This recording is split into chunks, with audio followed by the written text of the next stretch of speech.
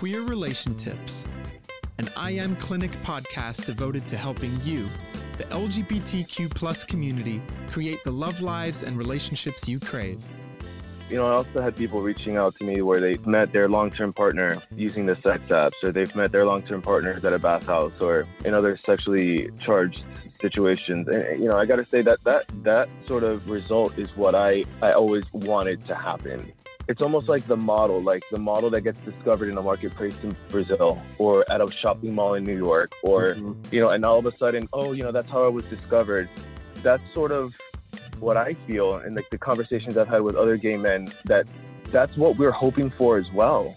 You know, like, oh, maybe this one, we had such a great time, maybe it can build into something like these stories I've heard in the past. And it's not common.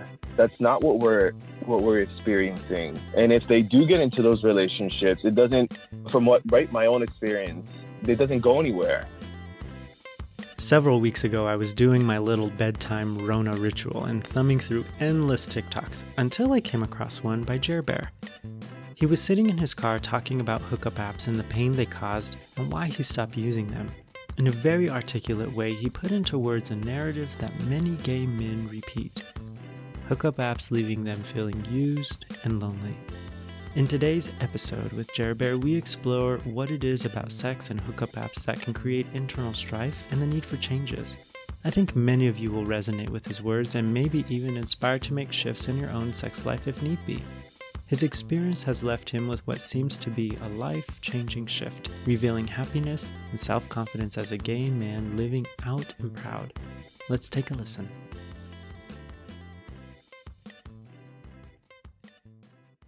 Well, thank you for doing this. Hey, yeah, thanks for asking me to do this. Absolutely. Yeah, when I saw one of your TikToks about kind of what Grindr what kind of role it's played in your life and that sort of thing, I was like, oh my gosh, I totally want him on the show. Yeah, it's I'm still getting people reaching out just to briefly, you know, share their story and you know, in just a couple of sentences. And I didn't think it was going to be as relatable as it was. I was just responding to someone's question regarding how to escape the hookup culture, and you know, I just didn't think it was gonna resonate with so many people. Mm-hmm. Yeah. What are some of the things that you're hearing? Like, what's going on in the community? Well, you know, so I have a lot of people who are connecting with the same experience of leaving the hookup culture in the gay community. Mm-hmm. So the original video that I had made was what is something that's glamorized, but is actually extremely toxic. And in that video, I had explained the hookup culture in the gay community, mm-hmm. and how it's very much normalized, and how you know, risky sexual behavior is somehow you know, fostered and encouraged.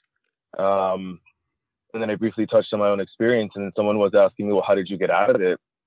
And when I replied, that's when I started to get people messaging me privately. That was my story as well. You know, how did you know, what sort of support groups did you go to? People commenting on how they felt. Like just last night, I had someone commenting how they left and they stopped behaving that way because they felt used and abused afterwards. There was sort of like this empty feeling that came from it that they no longer wanted to experience. So I've had lots, you know, an outpour of support and of people sharing their common experiences. But then I've also had a lot of negative reactions to the video. A lot of people, because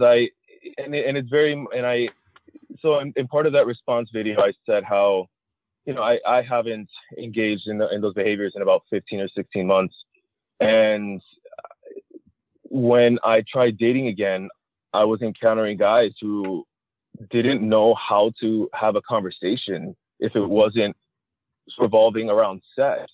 I remember this one guy in particular who I thought was, you know, someone who I really wanted to get to know. I was excited, you know, we were having a good conversation. All of a sudden he started to focus way too much on sexuality, way too much on the positions. And I was like, yo, like this this, like, and I told him, I was like, you know what, I respect that this is very important to you, but I don't think we're going to connect.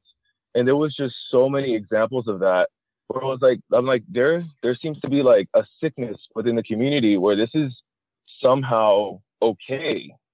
And I said that in the video because it was like, I remember specifically, I was texting this one guy, and then we went off the app, and within 3 messages, he sent me, you know, an X-rated video of himself.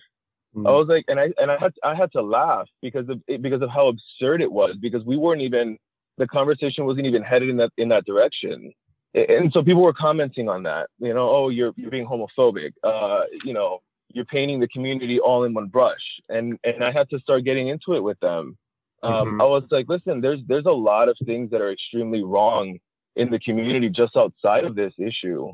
You know, you have, you know, the ignorance and the stigma that still comes with HIV and AIDS, especially in the dating community, especially in the hookup community, where they're more willing to accept the word of a stranger that tells you that, you know, they're negative when they want to engage in risky behavior, but then will discriminate against someone if they're honest about being HIV positive and undetectable. It's so bizarre. It is unbelievably bizarre. And so I've had people coming out with support, but also with extreme dislike for what I said. I can imagine. I think that what I hear as a clinician oftentimes are people saying things like, you know, our sexuality was so suppressed, and now that we're kind of a stronger community, we deserve to express it however we like. If we could kind of break it down a little bit more, what do you think makes it toxic? Like, for you, what was your experience and what gave you that toxic feeling? You know, I really just wanted to quickly like touch on what you initially said about, you know, we were being suppressed and repressed for so long. Sure. I agree with that.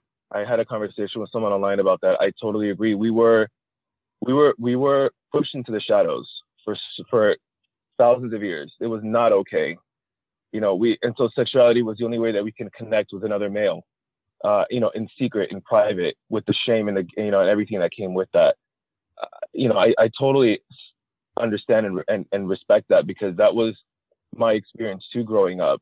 You know, it was not okay. I look at kids now in high school where they're able to, and not all, because I know homophobia is still, you know, within the, you know, the newer generation, especially in school. But, you know, I see TikToks and videos of, you know, people expressing their love interest for the same sex, and like, wow, we've grown. We've definitely grown to a point where that's acceptable, even if it's just online. But there is, you know, growing up with that, right? Sort of everything having to be hidden, sex being the only way we could sort of interact. I think that did a lot of damage. I think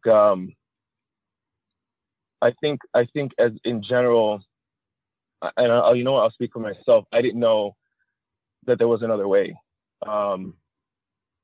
Because all of my friends are doing the same thing, because of the way that it's sort of, you know, promoted in a way. I found the toxicity I found was where I thought this was a way to live. I thought it was okay to have multiple sexual partners in a week, or even sometimes in a day. You know, I would share these experiences with people, and they didn't think anything was wrong with it, because they're also doing the same thing.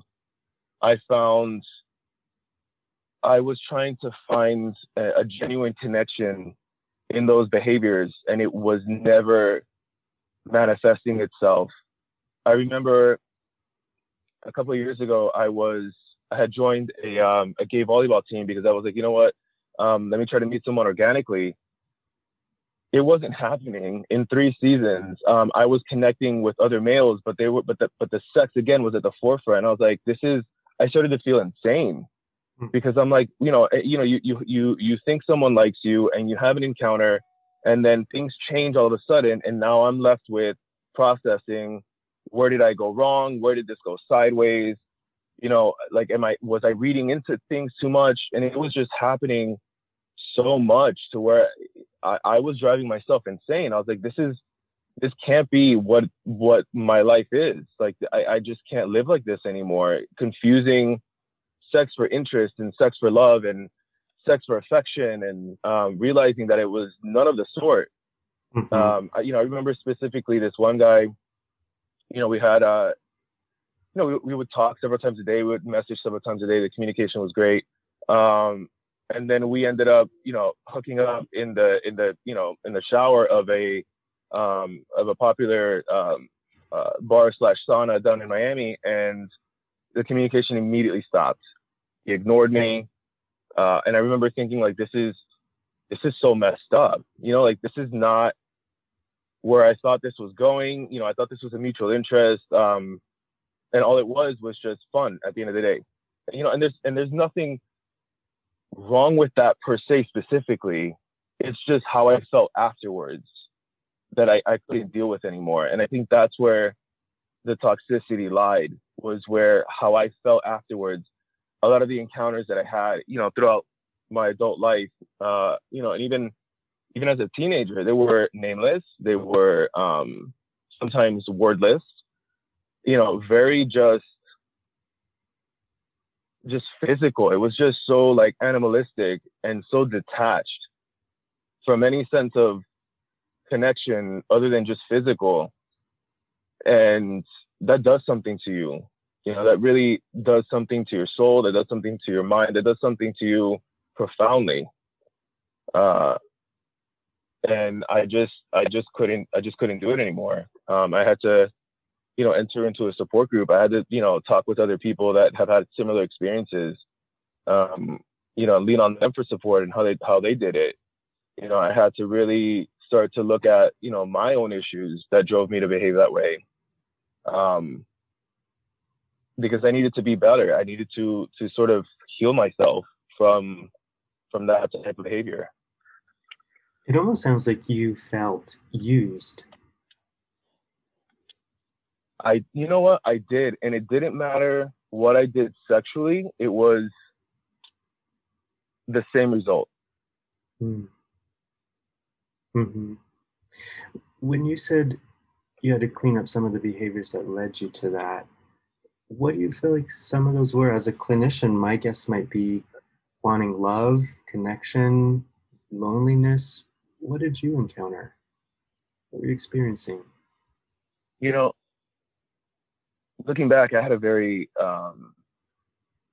emotionally deprived childhood. And I know for a fact, I looked at sex as a way to connect. And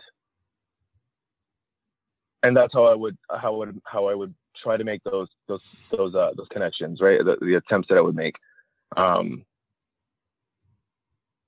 got into my first relationship and I didn't know how to act, and I was constantly cheating because I didn't know what else to do. I had built up sort of this behavior since I was 14. So now I'm 20, 21 in a relationship, we're madly in love, and I can't stop cheating on him. I didn't know how to not behave that way. He was giving me everything I needed. I loved him dearly. We loved each other dearly. But I just couldn't let go of that. And I didn't know, looking back, 21, how much myself personally, how much, emotional awareness that I have, where I could understand that there was a deeper lying issue I didn't know. Sure. So it took a long time. Like I said, it took me to the point of, wanting to commit suicide on several occasions because of the way that I was behaving, because of the loneliness, because of the depression, for me to just really pump the brakes on everything and just have the train come full stop. That is, I think, a story that is all too common. Not to minimize your experience, but to give credit to the desperation and the loneliness that we can feel. And I think the interesting thing that you're describing, or the important thing that you're describing, is the loneliness that we can feel even when we're in this committed, loving, safe relationship. That there's still something within us that is hungry. One of the things, I described this with people that I get to work with often, but it's this idea of growing up feeling like we're in an emotional desert where we're Mm, starving to have emotional sustenance, to feed off of the mm, belonging, the connection, the love, the feeling cherished. mm, And when we leave the desert and we enter a relationship, it's like sitting at a buffet table, but the fear is, what if this isn't enough? Or what if I get mm. rejected from this table? Maybe I need to make sure that I have 3 or 4 other tables that I can eat from because I don't know if I'm going to be rejected again. And so I think even though we're in these loving, committed relationships where we're completely satisfied, we still tend to scan the horizon to make sure that we have other places where we're being validated because we're so Mm. emotionally hungry. You know, I don't know what. I guess that's maybe one way of looking at it. Mm-hmm. Um, you know, I mean, I think me personally, I don't think I don't know. I don't know if I looked at it like that. I don't know if for me, it was just a way of just behaving, a way of sort of like relieving stress, a way of justifying, well, we had an argument and he said whatever, and now I'm gonna, do this, to sort of, make myself feel better, even a score, it's some crap. I don't, Mm-hmm. um, Kind of like a way of soothing the pain. yeah, absolutely. It was, I'm stressed out, who's around, or suddenly, whatever it is, I'm suddenly excited by something, let me engage. It was sort of this inability to cope with those feelings. Uh, I think that made me sort of behave in that way. Mm-hmm. Well, some of those feelings must have been overwhelming. You know, yes, the desire to have sex with another male definitely was. Um, but see, when I was younger, it was sort of like, you're young and your body is just, hormonally at a certain point, and I thought that this is just what guys do. This is just what gay guys do. I thought it was just completely normal. And, it only took over the last couple of years, maybe a little bit longer than that. But, for me to just like, something's not right here. Like this isn't normal. Mm-hmm. I sort of, compare it to, so, because that was another thing that came up was, gay guys saying, well, it's not just the hookup culture isn't just in the gay community. It's also in the hetero community. Oh, you're being unfair by looking at the gay community and with these glasses. And I have to say, in the hetero community, you have women that are the counterbalance to male behavior. They are the ones that dictate what is acceptable and what is unacceptable as far as, especially in courtship, especially in sexual behavior. When you're texting a woman for romantic interest and you send her a shirtless picture, she will probably 9 times out of 10 block you, depending on the context of the conversation. But somehow it's okay when you're going to meet someone up in the gay community to pick them up on a date, or you're just chatting to get to know them for X-rated photos or shirtless photos to be exchanged, or there's just something that we don't have a counterbalance. There is nothing to tell us that what we're doing is wrong or inappropriate. Mm-hmm. If anything, it's a culture of indulgence. I've had people message me, well, you're slut shaming. You are, you're looking at this all wrong. And it's not, people can live how they live. That's not what I'm trying to do. That wasn't what the point of the video was. It was for me trying to engage normally, sort of in the context of friendship, or, possibly a romantic interest, what I was encountering and what just seems so unbelievably bizarre when it comes to that. Mm-hmm.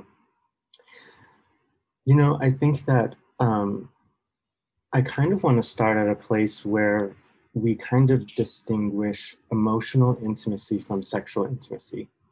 And I think for a lot of us, men, women, gender non-binary, the idea is that emotional intimacy will lead to sexual intimacy.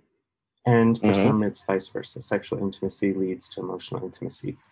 But I think if we've grown up in a position where we were emotionally hungry as kiddos, we're going to try and create that connection somehow. And oftentimes sex is kind of the easy vehicle, right? But I think as we rely on sexual intimacy for the connection, the thing that we still have not resolved, the challenge that might still be scary, is engaging in relational intimacy. Because it's hurt us, it's left us rejected, it's left us feeling valueless or just lonely and isolated. And so as we're creating the sexual intimacy, we get a pinch of emotional intimacy, but maybe we're still afraid of it, or we're still wondering if we're really good enough to make the relationship work beyond sex. And oftentimes what I see is kind of this thrilling, euphoric aspect to apps like Grindr or Scruff or whatever it might be, because we do this thing called negative control. It's this idea that if I post a picture, I can get you to then lean in and soothe me by engaging me sexually. So if my picture's good enough and you engage, then I know I'm worthy enough. And I think that hunt for a lot of people is insatiable. If I grew up feeling unworthy, I can post these pictures and I can get my phone to chime like crazy. And then I, at least in that moment, feel valuable. Sure. Yeah. I mean, there's definitely some validation aspects to that. I have to agree. I also had people reaching out to me where they've met their long-term partner using the sex apps, or they've met their long-term partners at a bathhouse, or in other sexually charged situations. And I got to say that sort of result is what I always wanted to happen.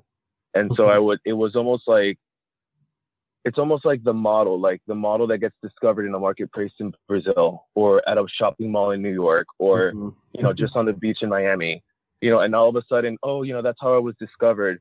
That's sort of what I feel, and like the conversations I've had with other gay men, that's what we're hoping for as well. Maybe we had such a great time, maybe it can build into something like these stories I've heard in the past. And it's not common. That's not what we're experiencing. And if they do get into those relationships, it doesn't, my own experience, it doesn't go anywhere. Or, it's because it's only based on just sex. Like, it's for me personally, it's like working backwards. Like, now I've unwrapped my present. Now we got to work backwards from here. Now we got to work, what's like behind, what's behind the skin, right? Like, what else is here? Like, and it it never worked out that way for me. Yeah, I really respect what you're saying here, because it's kind of like, now that I've engaged this person sexually and I've unwrapped my present, what is their maturity level? What is their emotional IQ? How do they handle conflict or challenges? How do they treat their friends and their loved ones? And it's a rare moment to kind of discover your person in that context. And to me, that is what's really sexy, is to see someone engage with their friends, out and about, how they, like you said, how they handle conflicts, what they say to you when you're having a tough moment. It's like you start to develop this level of safetyness with them emotionally that only serves to make that person even more sexier, right? We're having a great time. This person can make me laugh. There's like this bonding that happens because I had it. I remember what that was like a couple of times when I had healthy relationships. And I remember like, wow, this is amazing. Like I only want to be with this person even more. But when I would work backwards, it was like, there was a disconnect. It was very dissonant. It's like, oh, like I really thought they were sexy as hell until I saw the way that they talked to their mom. Like, this is not what I thought it was at all. Hope you're enjoying the show so far. I wanted to take a moment to let you know about a unique opportunity Queer Relation Tips is offering. Over the past 10 years, I've sat with people and couples and walked them through some pretty difficult times. We all want thriving lives, but creating the love lives and relationships we crave is a journey, and Queer Relation Tips wants to help you on that journey. We're accepting inquiries from those who want to come on the show and sit with a therapist and gain some insight into their struggles. Whether that's helping you find peace with your identity, ways to emotionally handle an unsupportive or critical family, help getting past roadblocks in your sexual relationships, or maybe ways to save your relationship that you fear is headed for disaster, we're here to help. For more information about how to become a guest, visit www.iamclinic.org/queer-relation-tips. That's iamclinic.org/queer-relation-tips. Thanks for listening. Now let's get back to the show.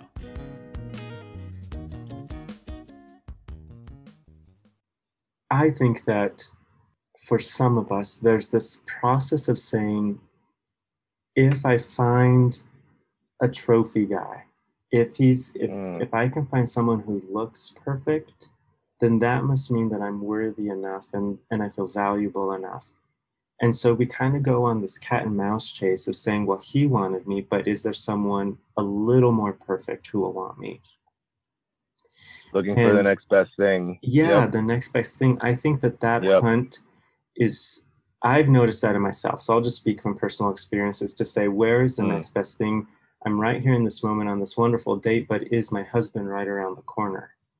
And I think that sent me on this kind of value hunt of which man can really prove that I'm worthy enough to belong, and that I have some sort of value to offer just the world, that I am this valuable person, Yeah. And I think that when I would feel relationships becoming close and intimate, it would scare me half to death, because it meant that I would somehow have to sacrifice finding the perfect man for safety and for belonging. But I couldn't realize that at the time. It just felt like I was settling for less than I deserved. And I think for me, it was kind of this idea of, I didn't know how valuable I was if my phone wasn't chiming, if the Grindr notification wasn't going off, if people weren't responding to my pics. Then I couldn't find the sense of value for myself. And I think that probably, my 20s were god awful and lonely. And I think that lack of knowing my own worth and the things I did to prop up my self-esteem were probably the system that I needed to destroy. And I hear that story often in a lot of people.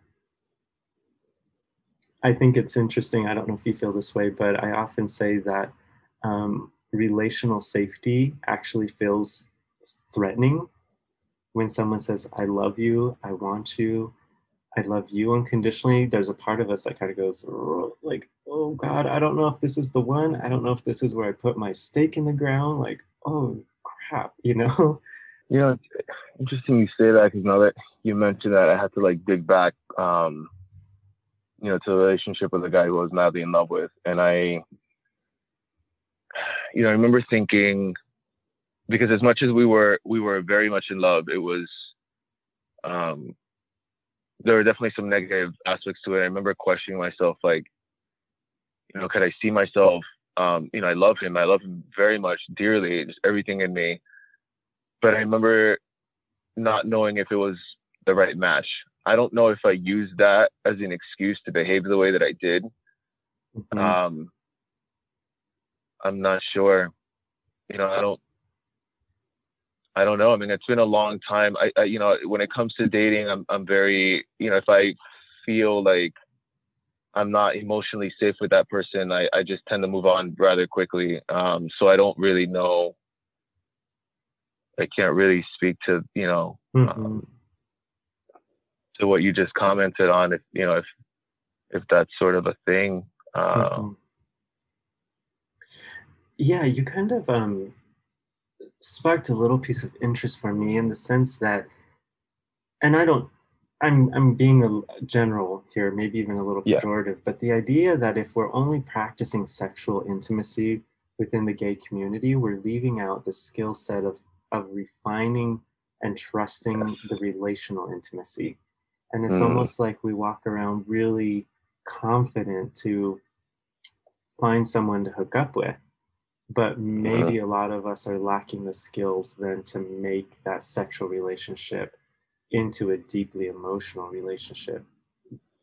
I don't want to be mean here or judge the community, but in the sense of saying I didn't know what it took and how it felt to make a relationship work.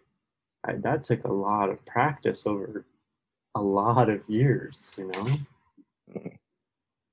Yeah, you know, and I think it goes back to when you said, you know, the next best, you know, we're sort of keeping an eye on the next best thing. I've honestly felt like, so I live in Miami. I grew up in Miami, and you know, I am like, I don't have a gay job, you know. You know, I don't live like, you know, and I'm making fun of it sort of because you know, a lot of us, because we don't tie down with family and marriage, you know, traditionally early on, we excel in our career paths rather quickly. You know, we tend to have, you know, generally as a community, we tend to be higher, you know, higher education, higher earning potential. You know, these are just things that are. And I remember, especially when I was on this gay volleyball team, you know, I was, you know, you're training with these guys several times a week. You're playing, you know, these tournaments, you know, these matches anyway. And I found myself unwillingly comparing my life to them, right? And I was like, crap, like, you know, I don't feel like I'm good enough. You know, like, could this be why I'm not finding a mate? You know, and it's like this mind fuck of, you know, am I good enough? Is this why I'm not interesting to people? Is this, you know, because it is, you know, Miami is the way that it is. You know, I wonder if that plays a role. You know, it's so. You know, it's like I'm, you know, you know, and then again, you know, then and then it's like the physical aspect of it, you know, where there's like this obsession with, you know, with body types and, you know, body image. And it's like, you know, I've even considered, you know, for a short time, I was like, do I need to be doing like steroids? Like, is that, you know, because it seemed, I mean, you know, like, I mean, because I was, you know, in a community in Fort Lauderdale where I swear to you, almost everyone was juicing, you know, like, and I remember being at the gym, and I remember that's when it sort of destroyed this illusion of like a natural body. It was when I was in one of the gyms in Fort Lauderdale, and one of the guys who I was, you know, we see each other all the time.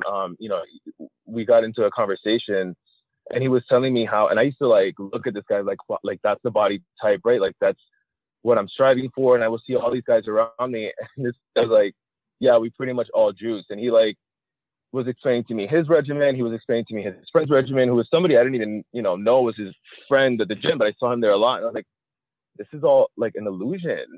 Like not every, you know, of course, not everybody that has this body type is going about it this way. But, you know, I remember just finding things out about people and like, wow, this is not what I thought it was. But before I did, I was like, is this what I need to do in order to feel attractive? Is this it? You know, it's tough. And I've also, you know, had conversations with people that don't fit into this normal body type, you know, where now men with, you know, dad bods is like a thing. But, you know, I remember I would still have conversations with men, you know, online, and tell me they never felt accepted in the community because of the way that they looked. You know, I've had, you know, people tell me as well that, you know, excuse me, that, there's racism within the community itself, as far as, Black people are concerned, where they felt that, even, there's like a lot of things that just sort of, I don't know if it affected my chances. It's just that, you get to a point where you sort of start to analyze everything in your life and wonder what's wrong with me. Mm-hmm. Why am I not able to find a mate, or someone to have mutual interests? Am I ugly? Is this really what it is? You start to look inward, you're like, wow, what's really like fundamentally wrong with me? Right. This whole journey of a homosexual man, or I feel even, of the entire LGBTQ plus community, I feel like it's just like a mind screw. Mm-hmm. I think a lot of it is just a mind screw. Yeah, I think it's kind of like this, the standard of perfection is almost unattainable. To find the perfect guy must mean then that I have to be perfect with the abs and the arms and the obliques and the blah, blah, blah. And the job, the apartment, the car, exactly. Whatever it is. Yeah. Mm-hmm. And then I think we put ourselves under such what we call body surveillance, like we're just judging and monitoring and obsessing about how we're being presented to the world, that we're more concerned with the image that we're creating rather than being authentic relational people. And I feel like if we feel as though we're less than perfect, we will create ways of soothing that pain, including, for some of us, hopping on Grindr, posting pictures and getting people to like them. And then we're like, oh, thank God someone likes what I am. Right. And that's where I feel like if that's the motive of people on Grindr, I want to say, like, let's stop and help you find your value. Kind of the word that we're talking about without actually talking about it as self-esteem. Yeah, I thought I had it. I thought I had self-esteem. I didn't, like I said, I didn't think there was anything wrong with what I was doing, and not that there is anything inherently wrong with it. But again, we go to, how do you feel afterwards? How do you feel about yourself in the coming days after that? I think that's the most important question to ask yourself. Does this make me feel better about myself in the long term, or is this just a quick fix in the moment?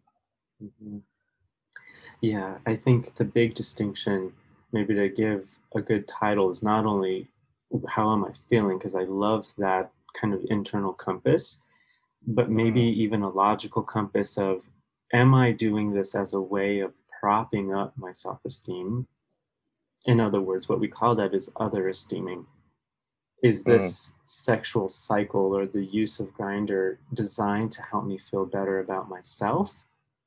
Or am I fully confident, even when no one's watching, even if no one likes my pictures, and I'm still engaging someone sexually to have fun or to experience pleasure?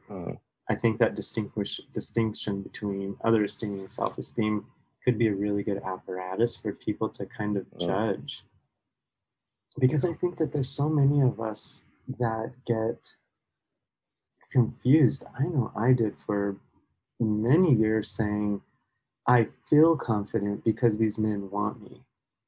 But then when no one wanted me on that random Friday night when I had 3 glasses of wine and it felt like everybody on Grindr didn't want me, I couldn't sustain my self-esteem anymore. And it was after that, cycling through that for a while, I realized, oh, this isn't actually self-esteem because it's not intact if people don't want me. And I think that that's where I had to kind of start to journey to really develop the self-esteem, which means then I found that sense of inherent value. So I really appreciate what you're saying here. Yeah. All right. And I'm glad that you're able, I'm glad that you and, others have been able to connect with it, because I felt, I've only been able to have these conversations with very close friends of mine, where we even had to discuss, like, what is up with the ignorance of the HIV in the community or being undetectable, people still don't want to believe that. Mm-hmm. You know, where they will still disengage from you romantically if they were to find out that you're HIV positive, and it's so bizarre. And I, you know, and so all of that we've just discussed, including that, was only things that I could discuss with people closest to me, because it's just, you know, more or less just out of safety, right? Because it was something that I couldn't wrap my head around, made absolutely no sense. You know, there was a time where knowledge was everything in the community when it came to specific issues, and now it's like not there. You know, now there's like the fear and the stigma is back, probably worse than before, which makes no sense to me. You know, given that when you're online, when you're on Grindr, you're communicating with faceless torsos with barely anything written in the profiles. You don't know if this name they gave you is true or not, but yet most likely you're going to accept what they tell you if they're, you know, based, you know, what they tell you when you ask them what their status is. And that to me is what I used to find insane. It's a completely disconnected app where you don't, you know, complete strangers on these profiles, but somehow you're gonna take their word for it and then engage in risky behavior because you're on Discovery or you're on Truvada. Like, how much it makes no sense. But this is the world that we're living in right now. It's just yeah, I mean, I'm glad that we were able to touch on these particular topics, because I don't feel like it's discussed enough. Right. Yeah, I think one of the things that comes up is, you know, the stigma around HIV is so strong that we discriminate against that, and then we hop on Discovery or Truvada, and we think that we're going to be safe, but then we're exposed to all of these other STIs. Everything else. And yeah, and I think that it's really sad the way that we have allowed the stigma of HIV to discriminate in such an inappropriate and inaccurate way. Right. Right. Yeah. It's yeah. So I mean, this is why I told people, I have to detach completely, because even safe sex practices are sometimes ridiculed.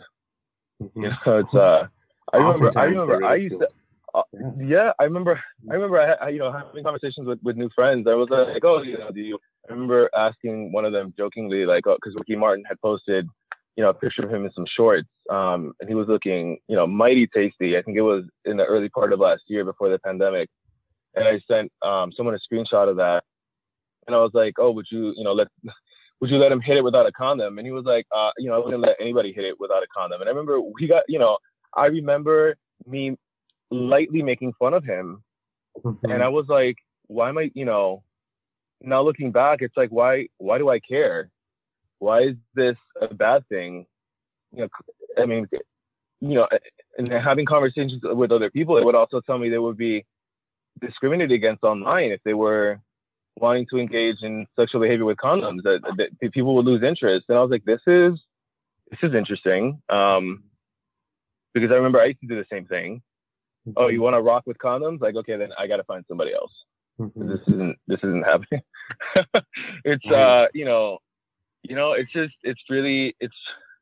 it's just interesting to see how things have evolved, and unfortunately, in specific aspects, it hasn't necessarily evolved in a good way. As you're talking, it almost kind of makes me think that we're not really taking good care of each other. It's almost like, I don't know if this is not one size fits all, but almost in the sense of like, I'd rather feel dominant and thrill than safe and care. Yeah, maybe. Mm-hmm. Yeah, I know that was the way. I know that was the way I felt. You know, when I would engage without protection. You know, it was risky. It was exciting.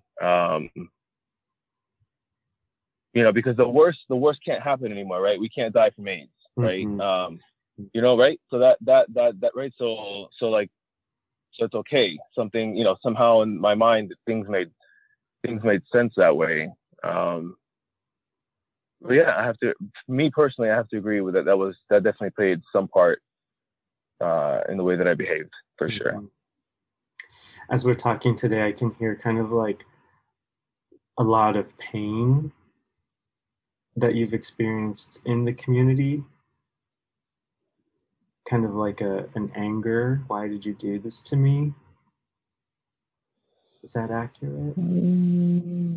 Not so much why they did it to me, more of like why I allowed myself to think that was okay. I see. Why did I believe it? Mm-hmm. What made me believe that was okay? That somehow, you know, I needed to allow these things to happen, or I wanted to have these things happen. Mm-hmm.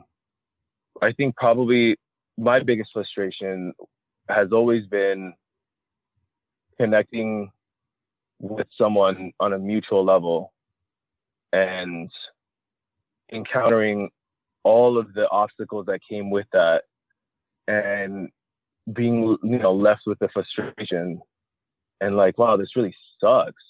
Mm-hmm. Because then maybe if my life was this way, maybe it would be different. Maybe if I, you know, had made better choices when I was younger, maybe I wouldn't have this moment right now of rejection, loneliness, emptiness, etc.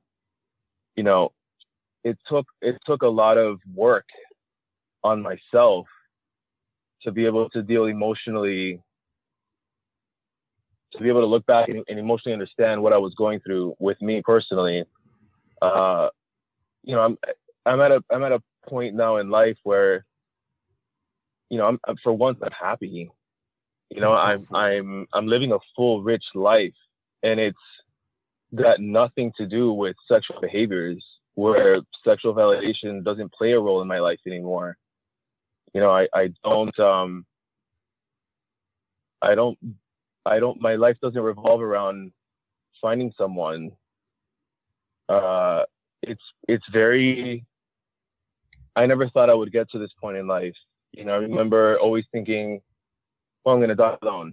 Well, I guess I'm going to die alone. You know, I guess I'm going to die, you know, I guess I'm just going to gather, you know, have cats. Mm-hmm. You know, the Yes. you know, the funny thing we tell ourselves, right? Like, oh, I guess For I'm just going to sure. be a cat lady. Mm-hmm. You know, and I remember being like really sort of depressed and angry about that before. Yeah. And now it's like, okay, well, what's wrong with being a cat lady? You know, like if that's how I end up, that's how I end up. You know, there's been a lot of acceptance, but it's only come from working on myself. Mm-hmm. Taking the sexual behavior off, maybe the other steaming off of the bookshelf, what did you put in place? More like deeper friendships? Like what were the things you worked on that really brought you to this place of happiness? Trauma. There were unresolved trauma that I wasn't dealing with appropriately, Mm-hmm. and emotional deficiencies that I had to work on. That it's not about do these people like me, or am I enough for that person? It's, am I enough for myself? How do I measure my own accomplishments and self-worth? Because looking back, I was doing nothing but disrespecting myself at every turn when it came to engaging in sexual behavior with men who didn't care about me, or I didn't care about them. Mm-hmm. You know, like I said, it didn't matter what position I took in the bedroom. It was ultimately disrespect. And not disrespecting myself for 16 months has been such a wonderful experience of self-love, where I'm not willing to, I don't feel like I have to do anything.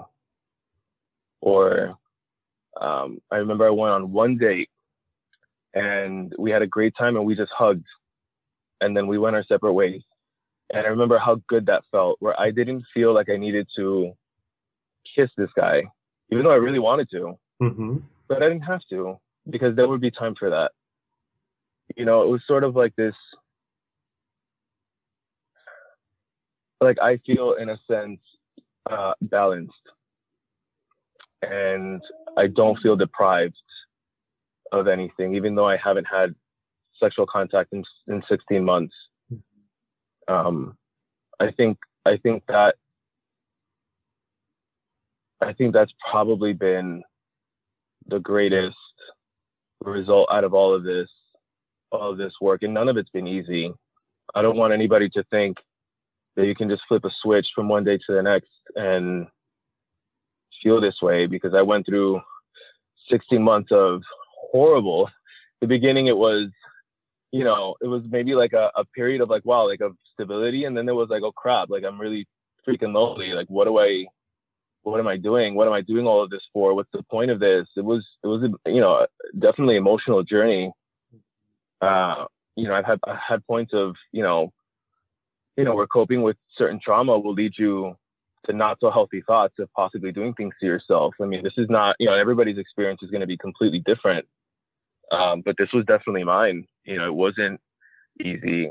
It was only through the help of, these support groups where I was able to really lean on people who've been through similar experiences, who want something different.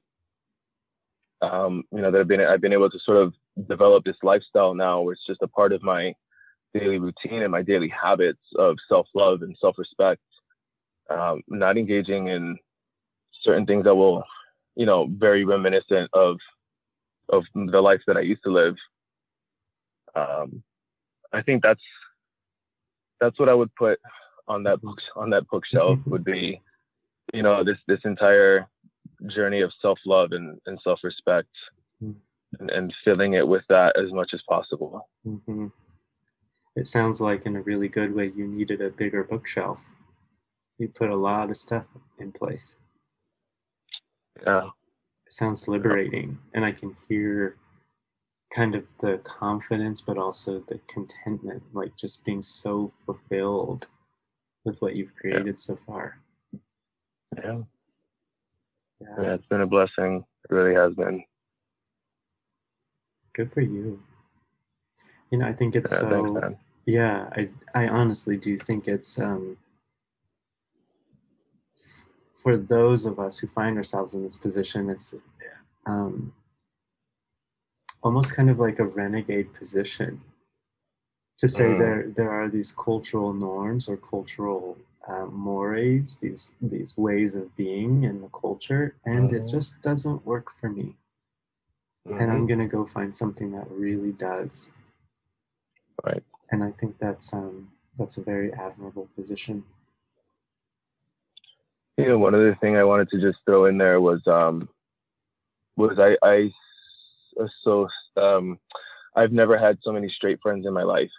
And I remember as a kid, being associated with a gay person was one of the worst things that could happen to you socially.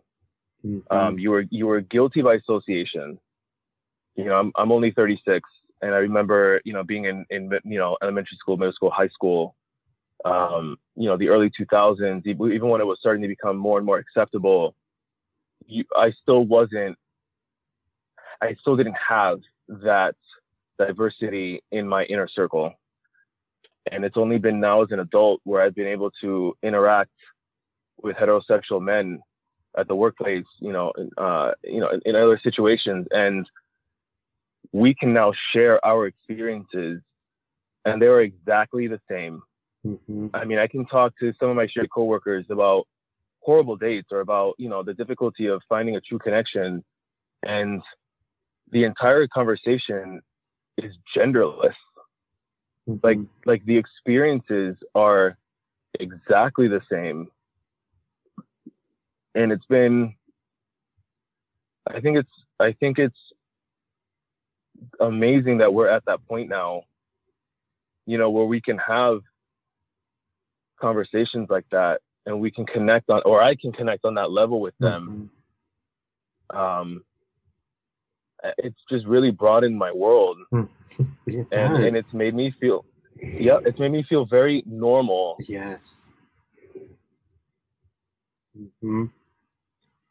I know, as a graduate student, I went to a very conservative Christian seminary for my master's degree. And there's a whole conversion therapy story behind that. But I remember in one of the lectures, they were teaching us on how to work with people who were same-sex attracted, is the language they used. And they painted this picture that somehow queer people were going to present such bizarre or unique or deviant things. And then I started working with the queer population and the straight population. It was like, these people are saying the same things. Their problems are the same. Their love is the same. The challenges are the same. And that was, I agree with you. It was so liberating to say, I am normal. And to experience that at coworkers next to the water cooler is profound. It's profound. Yeah.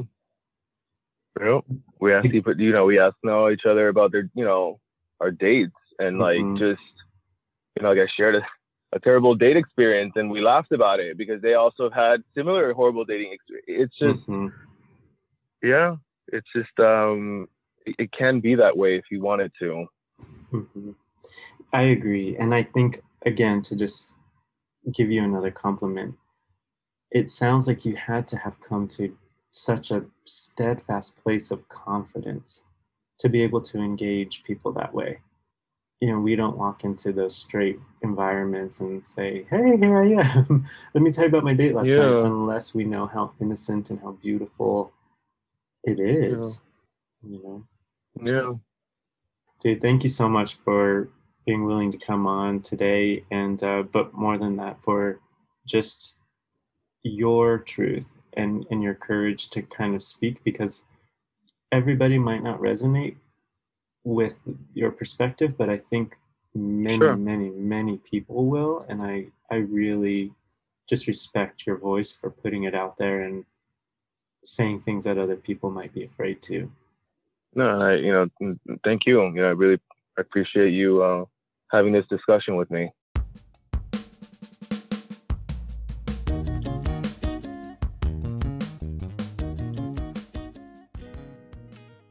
Let me start off by saying we all connect in different ways. Some of us might resonate with Jer Bear's experiences, while others might take his perspective as anti-sex positive.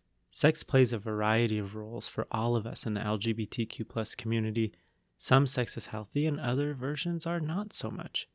Jer Bear describes an all too common experience I hear about more often than not, and there are several reasons as to why sex can leave us feeling lonely, used, and even self-disrespected. One of the more prevalent experiences I hear about is that sex is used as a form of self-soothing, and not just a tactic to soothe a basic fear or a moment of boredom, but to soothe something way more profound. Life in the closet or an emotionally dry childhood can easily leave us emotionally starved and confused, particularly asking questions about our worth, our desirability, and our power to create satisfying relationships. Many of us leave the closet or childhood wondering if we are worthy of love and affection, if our true out personalities will be enjoyed, and after living in a gendered world where our same gender wasn't exactly warm and inviting, we consider if we are desirable to other people of our own gender. I remember after years of being teased and rejection that no man, not even a gay man, would want me. In such a confused internal dilemma, we hunt to answer our most foundational questions, like, am I enough to be desired? Or, will the partner of my dreams want someone like me? Sex, as it were, helped us feel like we got answers to our deepest curiosities. But my fear for some of us using sex in this manner stems from the fact that we might be using the ability to get a sexual partner to answer our foundational, self-informing questions. We become reliant on the need to secure another hookup and the dating apps as a way of mimicking a sense of self-confidence. What's happening on the implicit layer or on the subconscious layer is that we're relying only on the responses of others to inform who we are, thus calling it other esteem. The more malignant part of other esteeming is that it always requires other people to feel confident in our own skin. And in this light, it may feel like needing sex, another partner, even if we have one, or praise from other people can become addictive. We can feel stuck in a cycle of feeling confident in one instance, but utterly alone and empty in the next. Feeling completely seen and wanted one day and then ghosted and lonely the next. If we found someone using sex in a similar way, then both persons are hunting for the next whoosh of praise, and the end result is both people wanting to be known, but being left for another whoosh of acceptance. The paradox, then, is that our desire to belong will imminently leave us actually feeling isolated, unwanted, unworthy, and shaming ourselves for not being quote-unquote perfect. And of course, to soothe that pain, we open the app one more time for another round of other esteeming. To move away from the cycle, we have to find the ability to fortify our own confidence without the notifications beeping on our phones, the chimes going off, and the DMs flooding in from someone else. In other words, like Jer Bear, we have to put in the work to know for ourselves what it feels like to embrace our inherent worth. We have to internalize, assimilate, and trust the positive information we believe about ourselves more than the feedback we're getting from others. From there, we have to conquer our fears of relational intimacy and hang in there long enough to learn that safety is actually safe, that love is safe, that settling down and committing is safe, in the right context, of course, with the right person. We have to erase the old definitions of relational intimacy we created when we were closeted, and we have to rewrite those definitions now that we are capable of being loved unconditionally. Trusting yourself with another person might just show you that the belonging you've been looking for this entire time is possible, and sex might not be needed by itself to convince you. So if you find yourself in a similar position to Jer Bear, be courageous to venture beyond the norm. That's where you might actually find your relational home. Until next time. Mwah. Queer Relation Tips is a podcast sponsored by I Am Clinic, a counseling practice devoted to the LGBTQ+ community with in-person and virtual counseling options available. I Am Clinic. Create the love lives and relationships you crave. Find us online on Instagram at LGBTQ_therapy and Facebook at I Am Clinic. That's I-A-M Clinic.